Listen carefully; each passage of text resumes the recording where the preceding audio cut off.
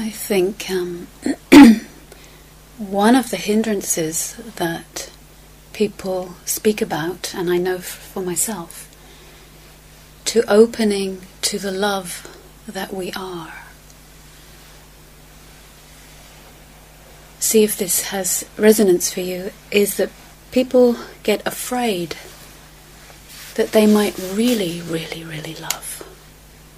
They might find a lot of love in their heart.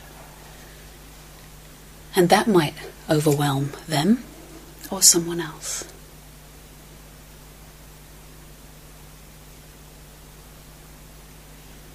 We get afraid just of how much we love.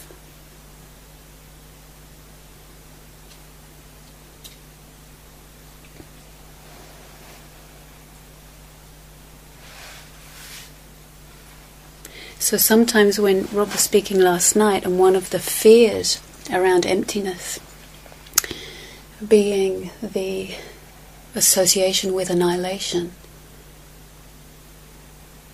that can also exist for love too. Have you ever had the experience of coming into contact with someone really loving? I remember there was this beautiful Thai master, really old, like 90 something, and at the temple, and I could feel myself really drawn. It's like, wow. He wasn't saying anything, he wasn't doing anything, he was just sort of radiating and effortlessly his love. I was drawn, and as I got about 20 meters away, I was like, oh, that's near enough. That's near enough. What's that about? Well, if I get closer, you can have all my rationale. But in a way, I'm afraid I don't necessarily call it annihilation, but of dissolving. The me that I know, that knows how to hold it together and do what I do and not know how to do certain things, that's in danger in a certain way. And it is. The historical self, the way we know ourselves, actually is in danger. It's a good kind of danger.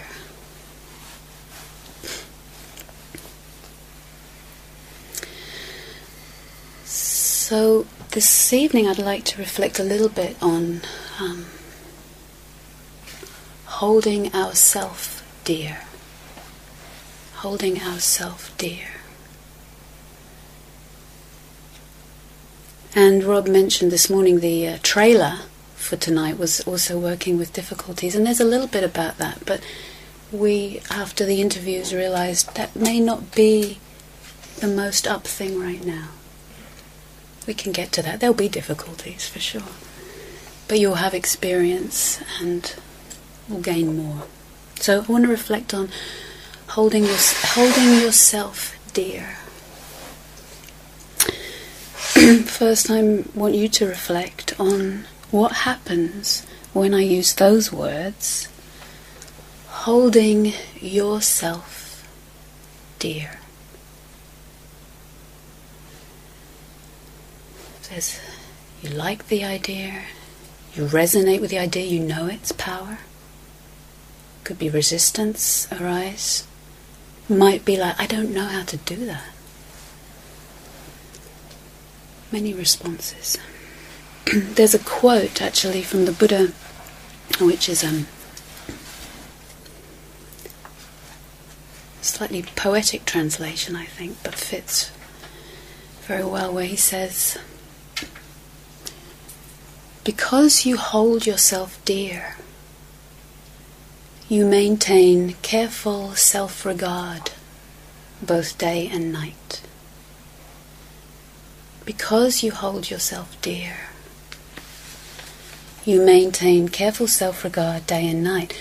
There's a way of saying our mindfulness practice, our practice of attention, coming out of the fact that we care. We care for this one somehow.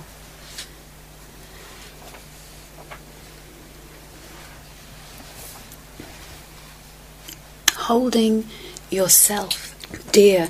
So there's a quality of holding in it. A love that can actually hold. It's not only the tender part is very important. There's the tender aspect that has a capacity to hold, actually holding ourselves. Holding yourself dear. How do you like that word, dear? I used to hate it. Dear. Now I love it. Dear. Dear, how would it be to wake yourself up in the morning here? Good morning, dear. Good morning, dear. Talking to yourself, it's fine. We're doing it anyway internally, and it's not usually as kind as that. All right, say it out loud if you like. Good morning, dear. Dear, dear one, beloved.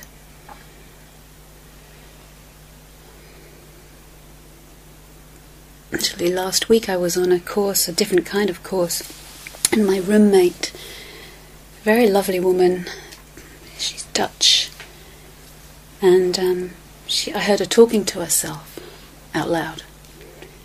That would be interesting here, wouldn't it, if we could put little loudspeakers on what you're thinking. Same thing, really. She just happened to say it out loud. And I don't know if she knew I was in the room. There was a kind of partition there, and it was afternoon, and there was a little break in the schedule for her. And I won't say her name. I'll just pretend she's called Mary, except it's not a very Dutch name. And I heard her kind of come in the room, and then I heard her say, "What shall we do now, dear, sweetest Mary cha?" They have this little ending of their words in that they use, a lot of languages do, in Dutch, which is a j. It's like a little bit, it's a diminutive of sweet one, little one. What shall we do now, my dear, sweet Mary cha?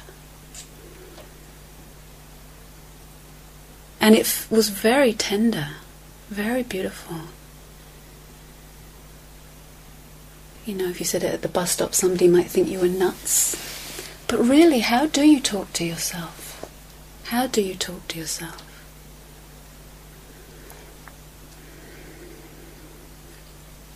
And I looked up dear in the dictionary. I like to see the etymology. And normally, you know, you can learn something from where it comes from and how the words put together. It can really stimulate interest in and the investigation to something real. And I was very fascinated to find that the word dear, if you feel into it, why are we dear? Where does that come from? It said the ultimate origin unknown. And my heart loved that. It's like, oh, yes. That's about the word, but the dear that you are, the dear that we are, this beloved that we don't often recognize, we often overlook. We're searching for that love somewhere, often. Its ultimate origin unknown. We prefer to like to know the causes and the origins. But how about there's no even reason?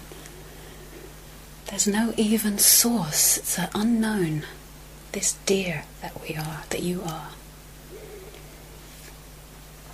It's even better, isn't it? Because if we're a dear because we've done something good, or a dear because we're approved of, but here's a dear just because you're here.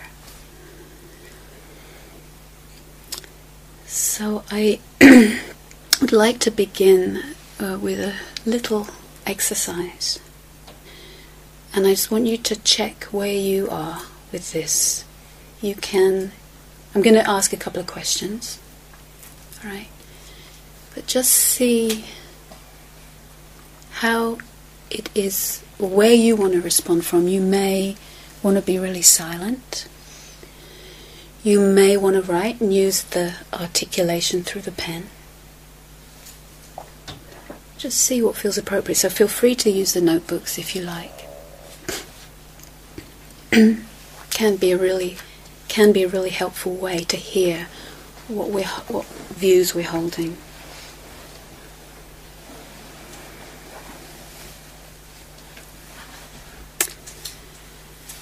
So probably you would, I imagine, all agree that there is a wisdom in holding yourself dear.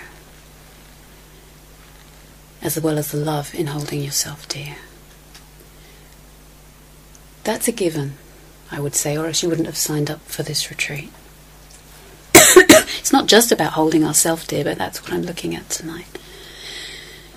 However, we don't always hold ourselves dear. Right? Either because we overlook ourselves, we can be really cruel to ourselves, really unkind, through judgment, through hatred, through ways that we look at ourselves and hold ourselves. And the first question is a little weird kind of question. It's pointing and asking us to look at why we have an allegiance to not holding ourselves dear. That's not the question yet. But it's that, what is that? Why is our allegiance very often to not holding ourselves dear? So the question you can use, I'll give you a minute or so if you want to use the pen or just see what comes. Neither is better or worse. Important thing is you stay close to yourself, right? First question is, what's right about not holding yourself dear? So this isn't speaking to the wise part of you that knows it's a really good idea. It's those views, opinions. You know, there used to be an insult when I was a teenager, that you'd say to something like, God, he really loves himself. Right? Like that was really awful. You know, what are we afraid of? What do we think would happen? So the first question, what's right about not holding yourself dear? What's right? Like what would happen? What do you feel might happen if you really held yourself as the beloved one?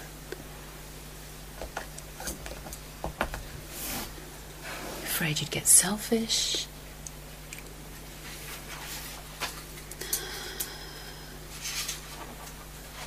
Afraid you'd never go to work again?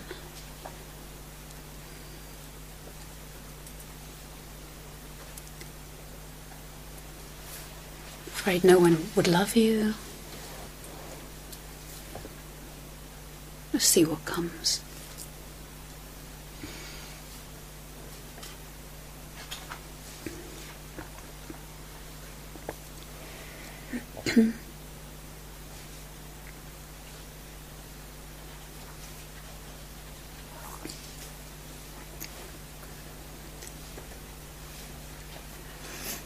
Okay.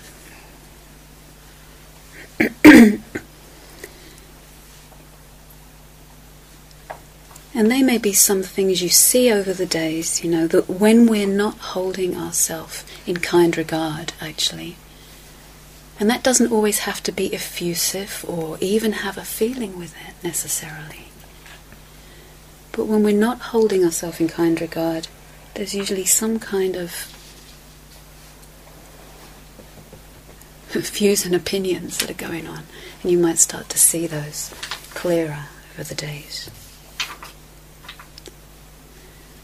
Second question, if you like to reflect on what hinders you from holding yourself dear? Like what's in the way?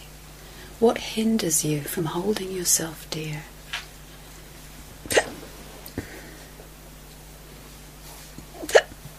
Excuse me.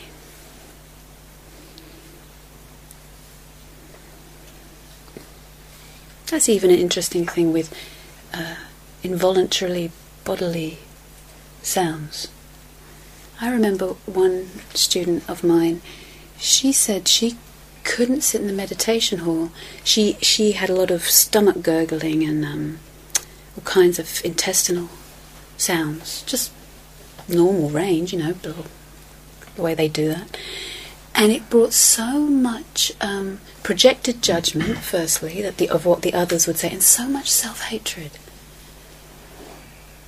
So much self-hatred.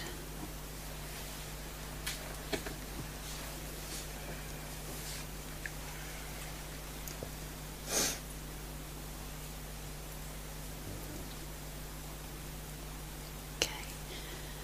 And then have a couple of breaths and sense into either the possibility or the body memory or your faith or whatever it is in the way you can hold yourself dear, because obviously to get this far along in practice you've had to hold yourself, and there will have been moments when you're holding yourself dear. So the question is, what's it like right now to hold yourself dear? And sense in, take your time with that. What's it like right now? Maybe you're not, and that's fine.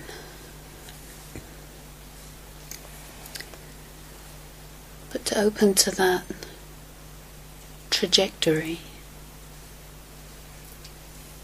What's it like right now to hold yourself dear? What does it feel like? What does it not feel like? Are you expecting it to look like something in particular? What is it like to hold yourself dear?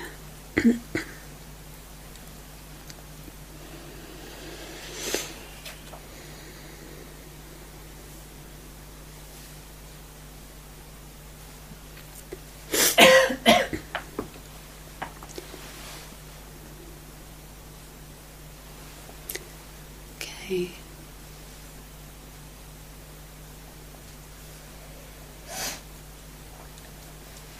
Does anybody want to say what it's like to hold yourself dear? And there's not a prescribed right way here. It's like, what's it like for you right now to hold yourself dear? Anybody? Might be a word or a sound, or what's it like to hold yourself dear? Feels like understanding. Interesting. There's a feeling sometimes that goes with understanding something, right? Think of understanding up here, but there's a sense with it, yeah. Tender. You can sense the tenderness. Mm-hmm. Feels good. Feels good, yeah. Sometimes the love is tender and sometimes it feels good, yeah. There's something surprising about it, like I'm not doing it, but it's like my being's doing it. How about that? Sort of happening. Yes, it's more primary, actually, than any doing. It's one teacher calls it the emissary of emptiness. Right? It's like a messenger. We have the flavour of the non-doing, the ease and the peace. It's like dissolving as well. You can sense it dissolving. Mm-hmm. Yeah. What's dissolving, Rose, right now? Or what are you sensing is dissolving? Boundaries. Mm-hmm. Yeah. It's one of the things about love, it seems. Kind of nourishing, nurturing. Okay, so it has those qualities, the nurturing, nourishing, the food in it. It's like, food for the heart. Don't worry if you're not holding yourself dear right now, because we'll get to that part. Yes. There's sort of two elements for me. One is being like a mother to myself. Yeah. So there's a feeling of care. Mm-hmm. And the other is like being the child that's being mothered, which is the Right, so it's that whole unit, the resting and the caring. Yeah, beautiful. I feel really centred, kind of around the heart, just through my whole body, and just giving myself loads of space. It's like holding a space around me. Creating a space for myself. Yeah. Yes. Okay, thank you. So I want to use the language we sometimes use in the teachings around, in our mindfulness practice and our insight practice. We can use the word very often, looking. You look at experience. You see something, right? You know that language from practice.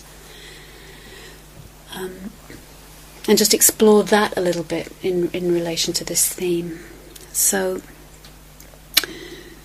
I was thinking about the relationship of loving ourselves, holding ourselves dear, and self-respect. There's a kind of respecting in it. And I heard recently a friend gave a Dharma talk, and she talked about respect, or one of the ways of understanding that word that her teacher worked with her with. Spect coming from like spectacles, like the looking, right? And the respect is looking again. It's looking again. So there's something about respect where we're not just happy, satisfied with our first gaze, which is often not what Isla was talking about, the primary gaze, which is actually the more true, more deeper, but that we're often looking from the secondary, which is all our lenses and our history and our habits. And so to look again is the first look. In the first look, the habitual first look, we're often looking at things, others, ourself, objects, etc., anything internally, externally. We're often looking through those lenses. And it depends what lenses we've got on in that moment. Normal kinds of lenses when we're looking at things are the lens of... there's a number of ways of wording it. I think Rob mentioned one of these this morning. We're looking for what's wrong with me, either in ourself or in the eyes of the other, right? I'm looking for what's wrong with me. That's how the gaze goes. There can be a habitual gaze, maybe some of you recognize as well. Actually, back to the first one. We're looking for that, and then, as Rob mentioned, the perception is almost trained to pick that up, and then we'll see it. You see? There is something wrong with me, and they think there is too. I can see it. Right? Primed for that. Another habitual lens, which doesn't at first glance feel as problematic, but is looking for what's great about me and what's better about me than you. Have you ever done that? I remember sitting in a retreat once. You know, we really get stripped down. You kind of get pulling out the dregs of consciousness in a way. It's like, okay, who's got the best haircut then? And after a while, it's so boring, isn't it? It's like trying to grade people on haircut. This is a long time ago. It gets so tedious, really, our mind in these habitual gazes. But, you know, and if we hang out with our own mind long enough, it's pulling up the dregs here. Please give me some kind of definition in relationship to everybody else. At least I got a better haircut, you know. It's like, oh, okay, that satisfies the soul, doesn't it? not really. Right? So what's better about me than the other? And then, you know, the sort of more grandiose self-images. And then there's also what helps make me the same as everybody else. Like, how can I look for parity, leveling? How can I make myself normal? As Rob was talking about, do we really want to try and circumscribe ourselves? Not that we have to be unnormal, not making that a virtue, but any way of defining ourselves as somewhere to fix and hold and make home is going to feel so limited. Worse than, less than, better than, same as. And the Buddha, in his brilliance, it's so simple but so brilliant, where he talked about the conceit of thinking that we're better than someone. Right, that's how we normally use conceit in English. He also talked about the conceit of thinking we're less than someone. And he also talked about the conceit of thinking we're the same as someone. What happens when I say that? Where does it leave you? Like stunned, or like which one am I then? Because from the normal way of looking, we have to be one of those. right? And he's inviting something very radical, actually, of which love is a huge part of letting that understanding come through. And we can talk more about those. I mean, it's quite beautiful. It sort of stuns the mind in a way.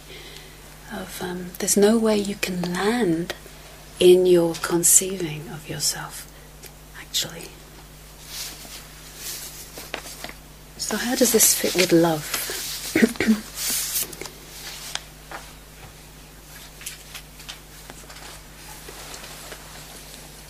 From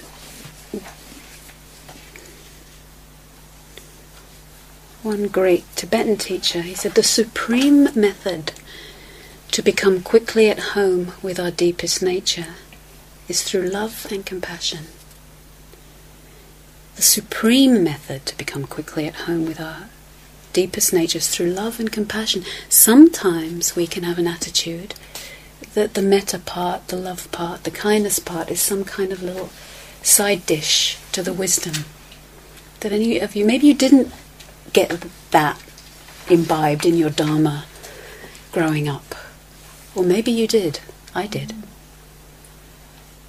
That love is somehow a little side dish. It's very nice, but it's not.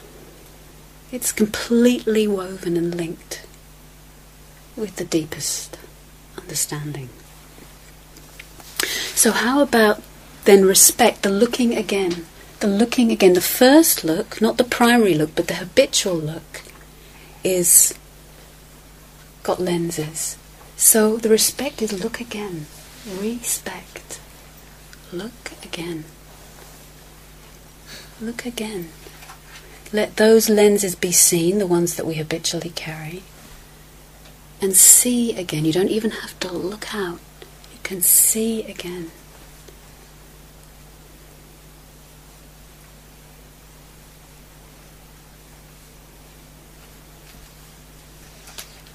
When we look again, maybe you can check it out right now if you like. You can gaze with your eyes open or closed at anything you like.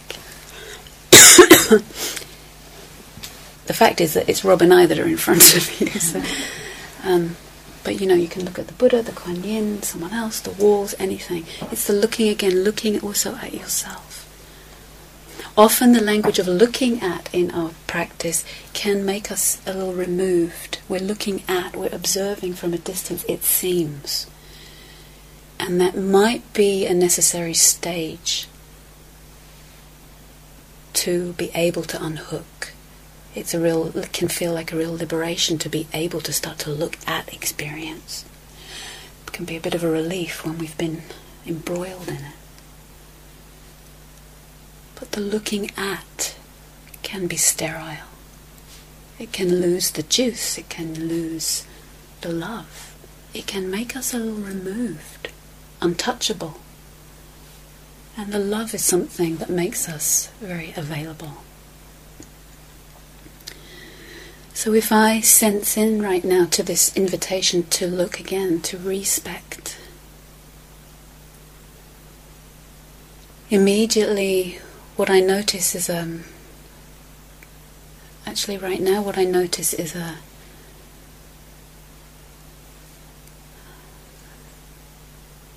kind of a humbling,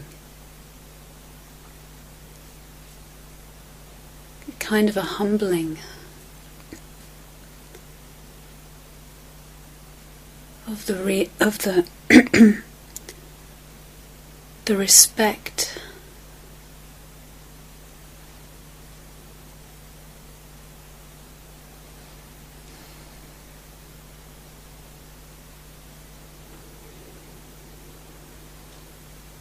that doesn't assume that I know everything about myself or about you. I'm looking again.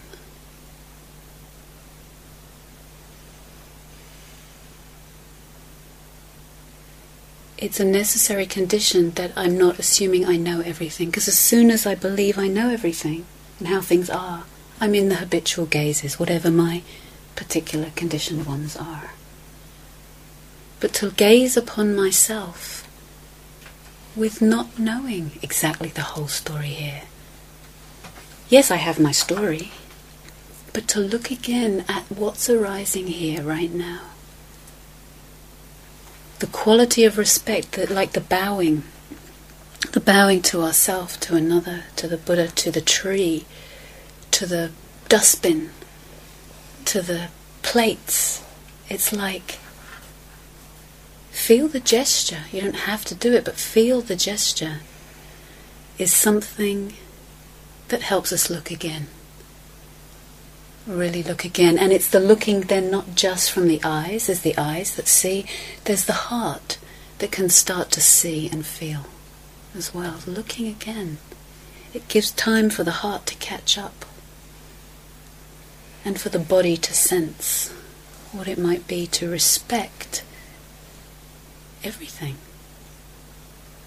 Starting at home with ourselves.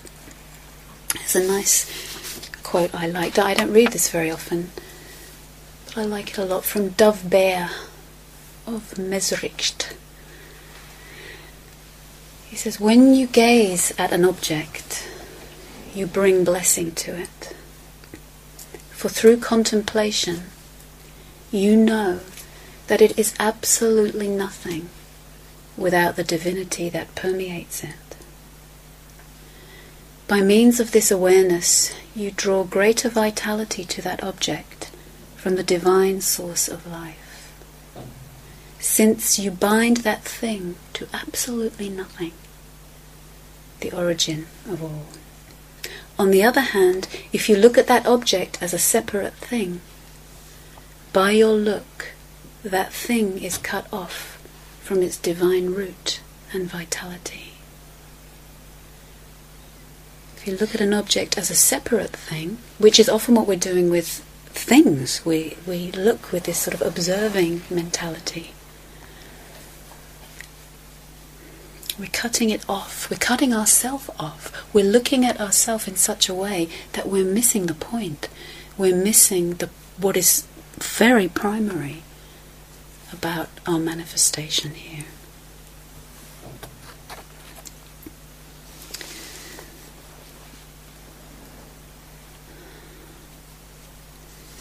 So we can practice respect for ourselves even if we don't feel it.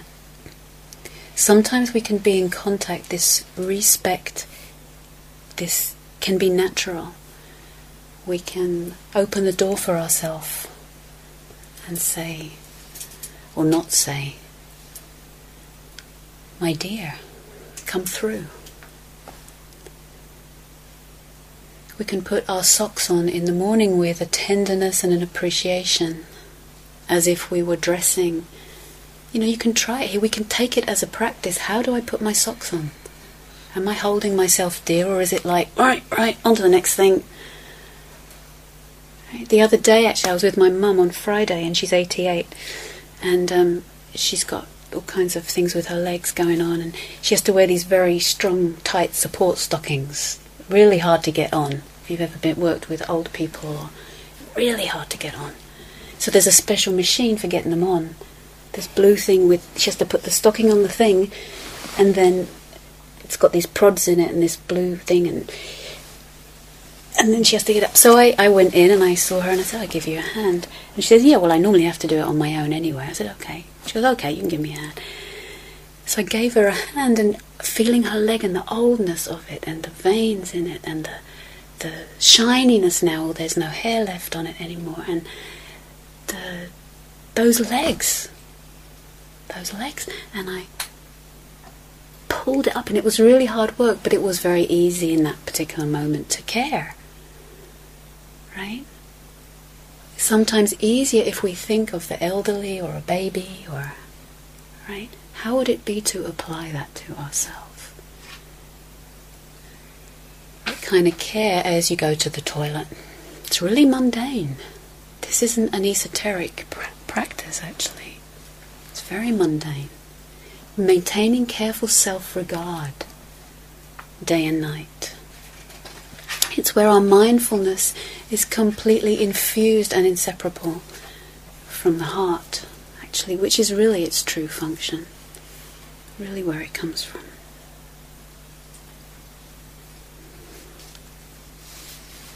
How would it be to remember also that, very often we are overlooking ourselves and the current, I don't know for how long this has been going on, this sort of reification or the obsession with the love relationship, beautiful as it can be, the intimate relationship, the long-term relationship, beautiful as it can be, to really actually consider, where is the real long-term relationship happening? It's here. This is the one who's going to be hanging out with you till you die. This is the one. This is the one who knows you. We could say, I'm kind of putting it in poetic language. This is the one who knows you deeply, actually. Who, if we give her a chance, has a lot of care and love for herself, for himself.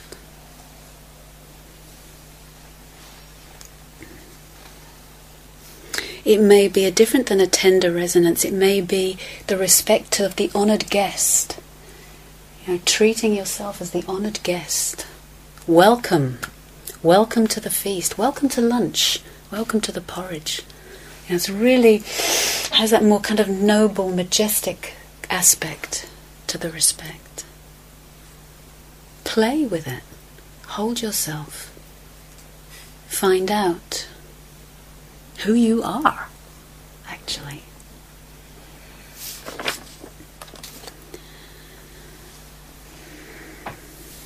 However,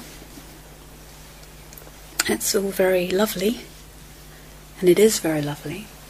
It's not always straightforward. We can have a lot of issues with love and kindness, and I mentioned a couple at the beginning of the way we might feel like we're going to melt or be eaten or overwhelmed. I'll just speak briefly, I hope briefly, about this. Anybody ambivalent about love? Or is it really clear? I think it's not everyone. Some people it's very clear that they're not ambivalent. Some people it's very clear that they want it. Some people they're clear that they don't. And some people are more in a push-pull. I want it, I don't. I want it, I don't. And if we're doing that externally, we're likely also to be doing it internally as well. Check it out.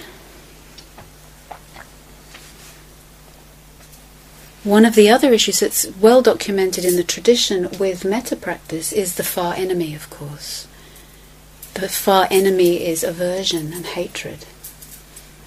That is seemingly very opposite. However, metta practice can have a remarkable capacity, and it's not a mistake that actually it can start to get attracted. We can start to see the aversion and the hatred more clearly, actually, through metta practice. Not for everyone, not all the time, but if this arises, it's very relevant. Part of the it's natural, actually. And they're described as the far enemy. Far enemy, meaning there's a near enemy, which is something that looks like metta but isn't, and that's a kind of more, how's it described? Attached. Yes, attached love. So it looks like I'm loving, but actually I'm clinging. That's a near. So enemy is used in the sense of it's not the real thing. I think. Yeah. Is that right? Yeah. Maybe I can clarify that later. I'll have to think about it. So the hatred, sometimes there can arise in the presence of even talking about love or goodness or all of these qualities, a real distaste for that. That may or may not be arising for you.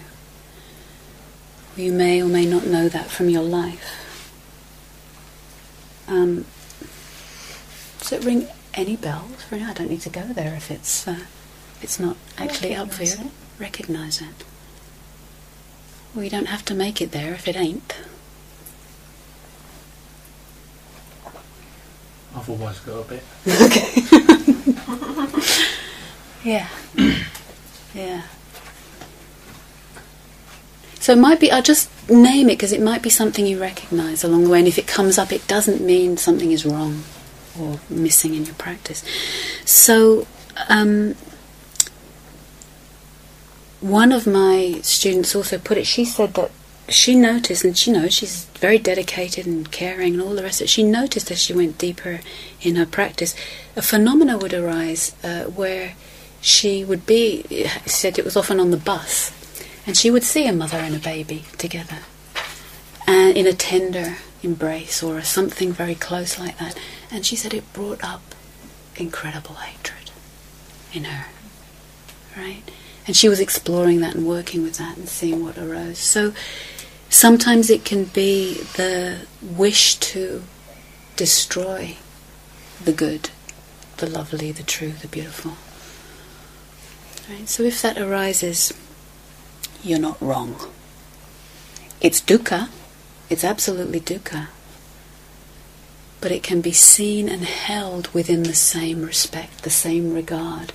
Often what happens for many of us when those very difficult states arise, the regard goes away. The respect for ourselves goes away. It's like, how can I be loving if this arises? And we make a split. Right?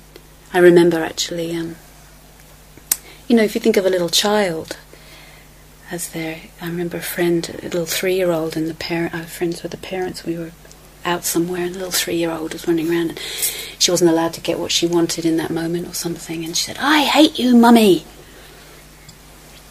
All right, and I thought, oh, what's going to happen here?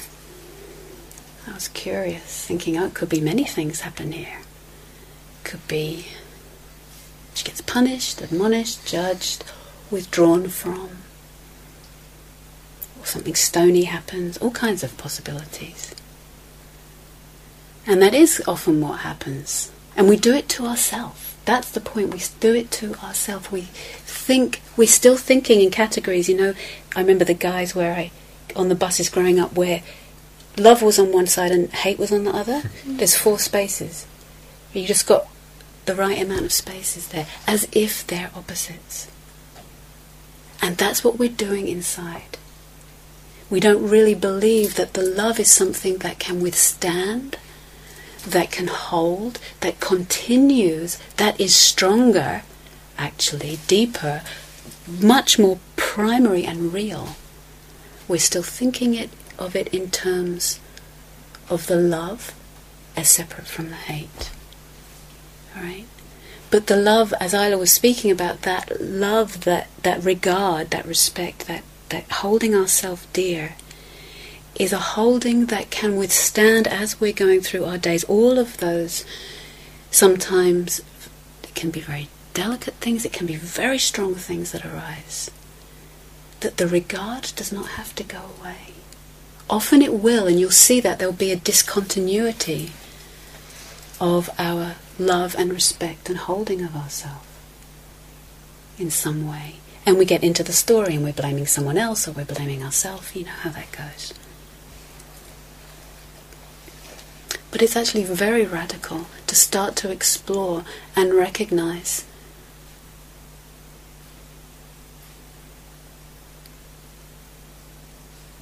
the strength, the power, the tenderness, the continuity that can withstand. And I remember then the mother and the father, it was a little suspended moment. It's like, oh, I wasn't used to seeing how parents might handle that. And what I noticed, they didn't say a whole lot, but they really stayed there. Sometimes the presence can be withdrawn. You know that feeling? You ever withdraw your presence from yourself or from someone else? It's like something closes up. The presence stayed. You could feel they were still there. Sometimes then, if we bring it back to this location, something difficult can arise. Let's say it's aversion, hatred. And then it's, oh my God, I've got to do something about it. I've got to do something about it. I shouldn't have it. right? Some urgency arises, like it mustn't be here. What I saw them do, there wasn't an urgency. They were holding a bigger picture. They were holding, which it's easier to do when it's kids, right? They were holding a bigger picture. They knew it was dukkha. They knew that this thing was impermanent also. They knew that it would arise and pass. They didn't latch onto it going, oh my goodness, we've got one of those daughters. Actually, they were quite relaxed, but they really stayed there. They also knew it was not self. It wasn't about them in the end. And the next thing I saw, right, I had that little moment, I hate you, Mummy. And then, whoop, there she was. Oh, hi, Mummy. Right, it's seen, it's understood, not by her, she's not by her yet, but the holding field, right, which we are now. That capacity of the awareness to stay with ourselves, whatever shows up on this cushion, in those corridors, in the dining room, in the work period, any of it. So that the love isn't something that's just the opposite. It's something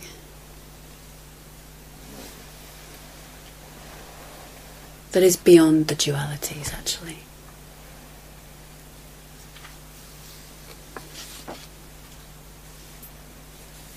Sometimes another issue that can arise in holding ourselves dear is as we start to feel that we are holding ourselves dear, we may start to doubt or to mistrust it. Thoughts might arise like, oh, this is all very well, loving myself in Devon, in a nice warm room, with nice people. What about the real world? What about what's happening in Egypt? Is this really something that could withstand? Is this really something real enough? And there's a way that we don't trust it. Can be. Again, just see if it arises for you. Just putting it on the map in case it does. Not trusting it in the sense of this, almost like a cynical kind of,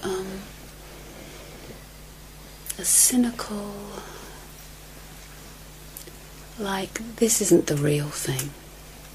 This isn't the real thing. You know, where's this love when I'm struggling, when I'm suffering? Where was it? We kind of mistrust it. Again, you don't have to look out for this if it's not there. You might see it along the way as another formation, as something else that can be seen and held in our practice of seeing clearly.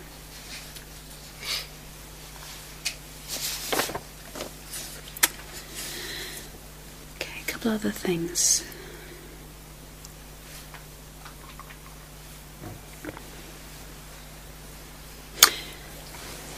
I'm actually thinking maybe it's enough for tonight. There's lots more. We have almost 3 weeks together. I'll just sit for a moment and see if there's any last piece.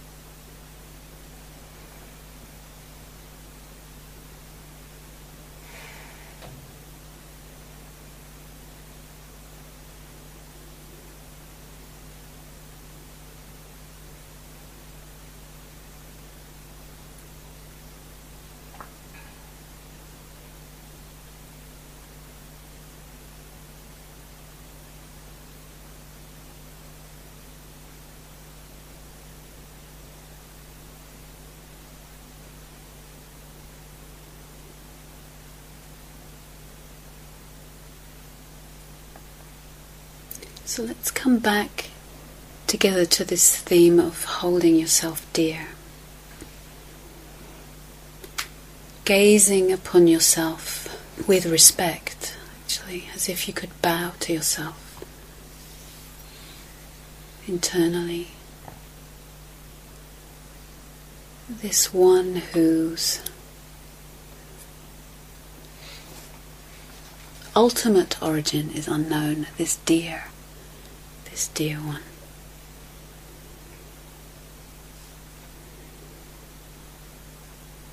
This beloved one.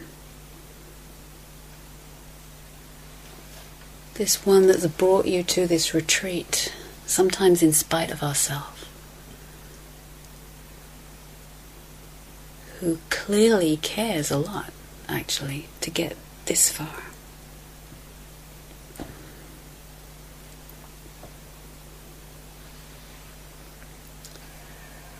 And this holding ourselves dear has a lot of room in it.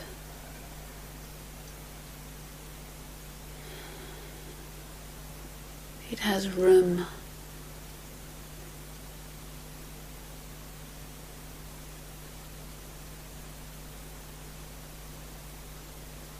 for really recognizing what kind we are.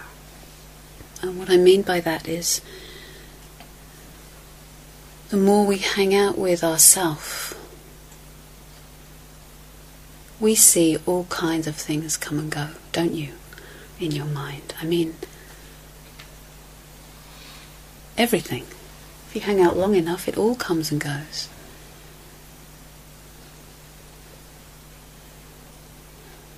And there's room for it all, actually, without us being defined by any of it. And the more we have the kindness to meet those difficulties. So, one example I think of is a little story. A long time ago, I went to look after my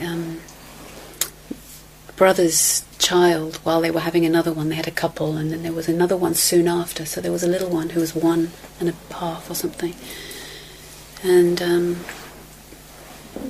they were with the parents, my brother and his wife, with the new baby upstairs, and this not so much bigger baby woke up as often 1.5-year-olds do, crack of dawn, 5 o'clock or something, and I thought, okay, I'll give them a break, I'll take him, and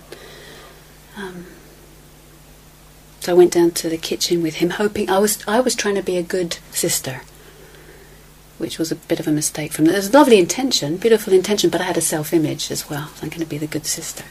It's like trying to be the good meditator, which is a beautiful intention, but if it's a self-image, it's another kind of dukkha. Right? So I went down to the kitchen with this little boy, and he didn't really want me. He wanted his daddy. Right? Daddy! Daddy, calling his real yearning and you know, all of what he had to go through and having a new sibling and all that. And then, okay, but I want to be a good sister. I want to be a good meditator. I want to be a good sister. Right, let's try and make this situation different. Have you ever done that with yourself when you're sitting? Shouldn't be this experience, it should be another. Let's see what I can do. So, distracted him a little bit, and then he said, cornflakes. Want cornflakes. Went to get the cornflakes, poured them in the bowl. Maybe if you've had kids, you know how this goes. Put the milk on. This'll do it. This'll do it. Don't want cornflakes. Don't want cornflakes. Push them away, kind of fall on the floor. Feel my reaction. But you said you wanted cornflakes. Can't remember. But you said you wanted to be on retreat. Why are you complaining? You signed up. It's not about rationalising. Oh, okay, there's the one who wants. I recognise that. Yeah. There's the one who doesn't want. Okay, distract him, take him to the tap. And the restlessness. It's like, after a while I realised, oh my God, he's having a multiple hindrance attack. Oh, God, do you know how painful that is to have a multiple hindrance attack on retreat? If you haven't had one yet, maybe you don't need to, but you know, there's the aversion and there's the desire and the restlessness and the sleepiness and the doubt. It's like, oh my God. But recognizing it was something else entirely. Recognizing it, oh my God, this is suffering. Not, it's just suffering for me and I've got to stay a good sister and keep him away from my brother. But this is dukkha. And then the heart kind of softened a little bit. And I saw my own self-image there of trying to make it a certain way. All right? So here how it applies to the meditation of, all of those things might arise. We can also hold the bigger picture there of understanding, it's dukkha. It's impermanent if we take our hands off and hold ourselves with respect for taking our seat. These things can be seen, can be recognized, and do not actually derail us from our path. We don't have to reify them and make more of them, but we can meet ourselves in kindness there. And the upshot there was I let go of trying to be the good sister, which is a beautiful intention, but it meant I got tight. If you've tried to be the good meditator, you can get tight. Conditions have to be a certain way. I could really hear him. He wanted his daddy. And we hung out. It's okay, take you to daddy. I relaxed, he relaxed. We got up the stairs and did something else for a bit and later went to see his dad. But recognizing that which recognizes is not bound actually, and yet can intimately meet what shows up. So I'm going to finish with a little piece here. I hope. Here it is. This is an extract from the diary of Raymond Carver, who was a poet, famous poet of this century still. And it's the last entry in his diary before he died, the last time he could write, actually. And he knew he was dying. He died of cancer, I believe. And this is his last entry, and it said, "And did you get what you wanted from this life, even so?" I did. "And what did you want?" "To call myself beloved, to feel myself beloved on the earth." "And did you get what you wanted from this life, even so?" I did. "And what did you want?" "To call myself beloved, to feel myself beloved on the earth."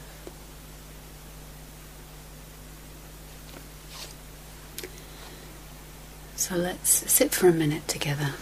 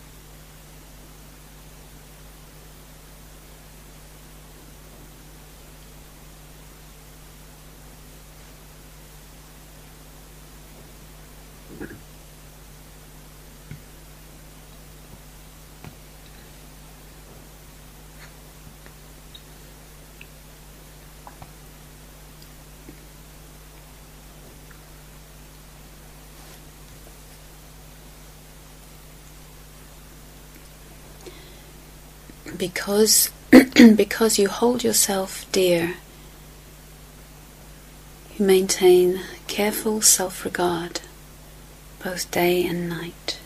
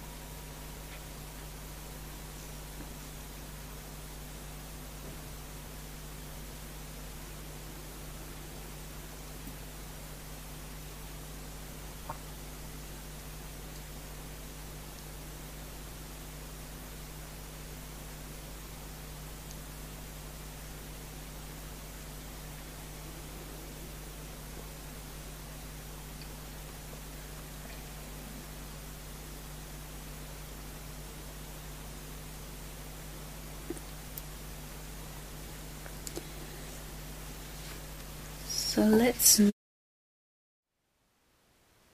Thank you for listening.